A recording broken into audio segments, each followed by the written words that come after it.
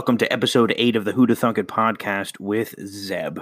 This episode is about the 10-cent beer night, the infamous night that the Cleveland Indians baseball team threw one of the worst promotion ideas of all time. The date is June 4th, 1974, the location Cleveland, Ohio. The more I looked into this topic, the more I read about it, the better it got. Stories like 10-cent beer night make me proud to be an American. On a humid night in Cleveland, Ohio, the Indians baseball team hosted the Texas Rangers at Cleveland Stadium. But before we delve into 10-cent beer night, let's talk about the Midwest. In the late 60s and 70s, the city of Cleveland was falling victim to the crash of industrial factory shutdowns like most of the cities in the American Rust Belt. In Cleveland, there were 600 factories shut down, thousands of jobs were lost, poverty struck, then came the crime, and of course, that brought drug addiction with it. The city was not in a good time. The heavy industrialization and then abandonment of said industry led to mass pollution of the Cuyahoga River, hoping I pronounced that correctly, that runs right through the city of Cleveland. The river caught on fire more than once, and YouTube channel Weird History puts it like this: sending flames 5 stories high, the river was on fire, the city was a stick of dynamite, and the fuse was 10-cent beer night. End quote. On top of that, the Indians baseball team was horrible. And 1 week before 10-cent beer night, that fateful night of drunken glory, the Indians were playing against the Texas Rangers in Texas at Arlington Stadium.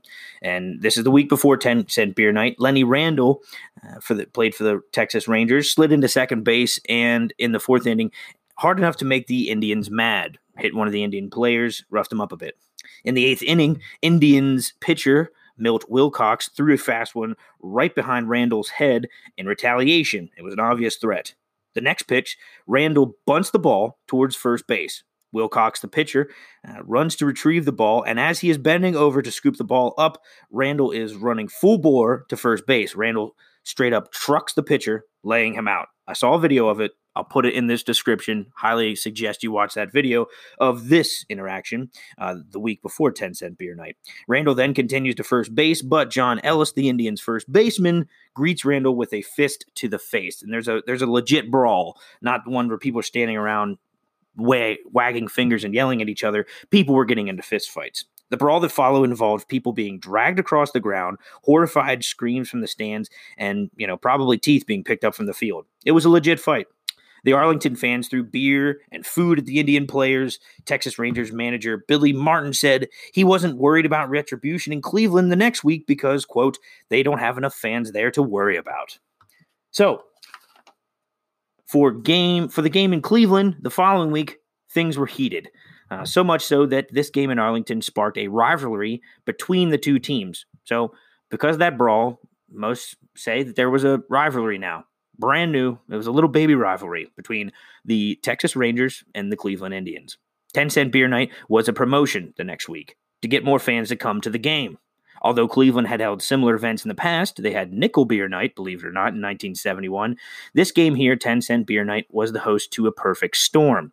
Headlines in Cleveland read, "Here's beer in your eye," could be for Texas's Martin. Basically, headlines pointing out there was a huge fight last week. Texas manager basically insulted our entire city, so let's throw beer at him. Calling for fans to throw beer at the Texas manager. I said earlier the Indians were not very good at this time, so their tickets cost about 50 cents. So for 10-cent beer night, that means for $1, you pay 50 cents for a seat, and the other half of your dollar you can get 5 12-ounce beers. That is cheaper than the bars in the city. So people coming to this game, 10-cent beer night, didn't necessarily have to be baseball fans. They could have just been beer fans. And it was cheaper to get such. Oh, and the legal drinking age was only 18 years old in 1974. So we have actual teenagers at this event getting very drunk. That year, the Indians averaged a few thousand fans in a game, but for 10-cent beer night, they all showed up in droves. 25,000 fans packed the stadium to the brim. That is over double what they were expecting. They were expecting, maybe 10,000 at the most for this promotion.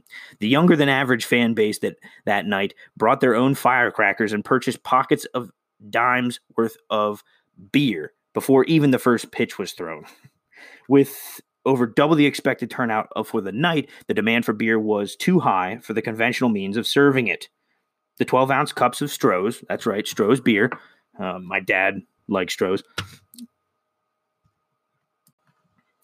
The Stroh's quickly had to be served out the back of a truck outside the outfield fence and just had a line to form waiting for the beer. The one rule was there was a 6-beer limit. Not 6 beers per person for the whole night, but 6 beers per person per trip. So people could just walk up with 60 cents, get 6 beers, chug them, and get right back in line. And they were doing just that. In the second inning, the Texas Rangers took the lead, and at the same inning, a rotund middle-aged woman jumped from the stands, ran to the Indians' on-deck circle, and flashed her breast to the entire crowd and everyone in the dugouts. She then attempted to kiss the head umpire. This was only the second inning. By the fourth inning, a man in the third base stands stripped off all his clothes except for his black socks. Holding his clothes in his arms, he leaped and streaked across the field, sliding into second base, while Rangers' Tom Grieve hit his second home run for the night. Streaking was a lot bigger thing in the 70s, my dad tells me. And now if you streak, you get in all kinds of trouble. It's like you're like a sex offender for the rest of your life now. But back then, it was, you got to spend the night in jail or something like that. The streaker tussled with the police, but they only came away with one black sock, and the fourth inning streaker got away. While fans were pelting the Rangers' first baseman, Mike Hargrove, with 15 to 20 pounds of hot dogs. That's Mike Hargrove said, yeah, I'm pretty sure it was about 20 pounds, gauged it in an amount of pounds of hot dogs, along with spit and empty bottles of Thunderbird wine he was getting pelted with. The truck filled with Stroh's beer was only being staffed by 2 scantily clad teenage girls. So 25,000 people, 25,000 drunk, laid-off people trying to get beer for 10 cents a pop. Only 2 girls, teenage girls, scantily clad, one to collect the money and one to pour the beer. Sounds perfect for over 25,000 fans. For this long, these 2 girls were put up with a very unruly crowd of drunk, laid-off factory workers. But when a group of fans tossed the table being used to collect the money over the truck, those 2 girls decided it wasn't worth it and left. Can you blame them, though?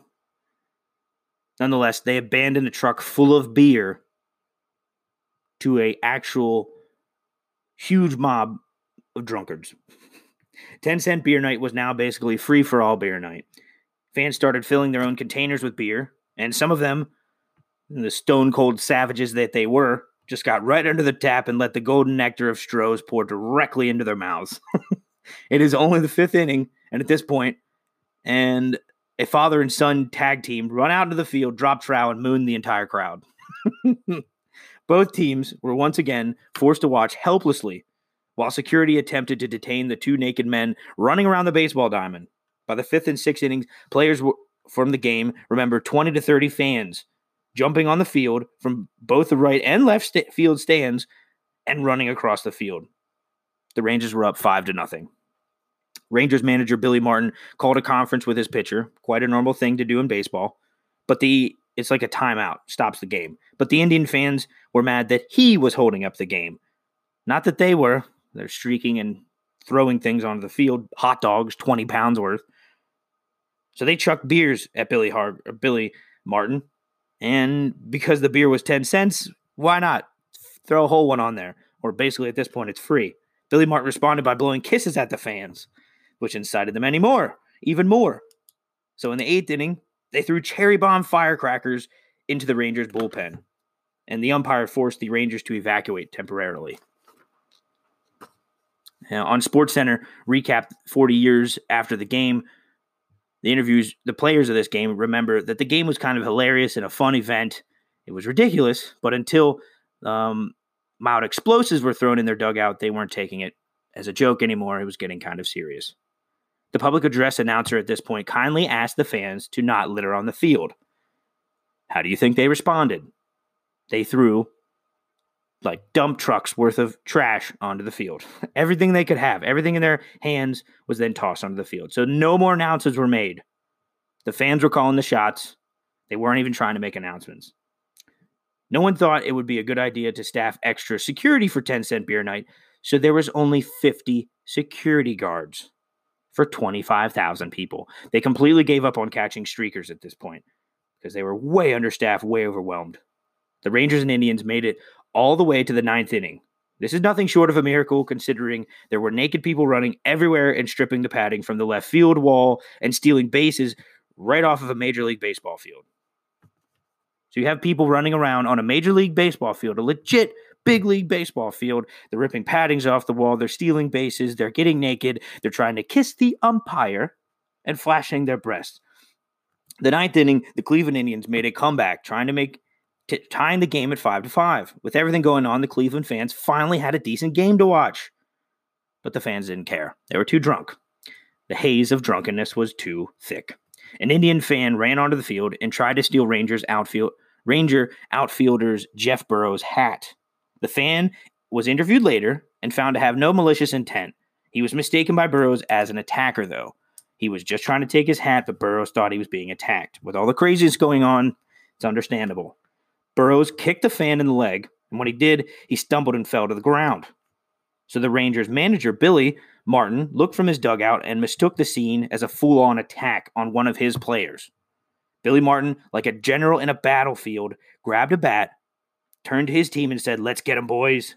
The entire Rangers team flooded the field and immediately found themselves having to defend against a full-on mob of fans.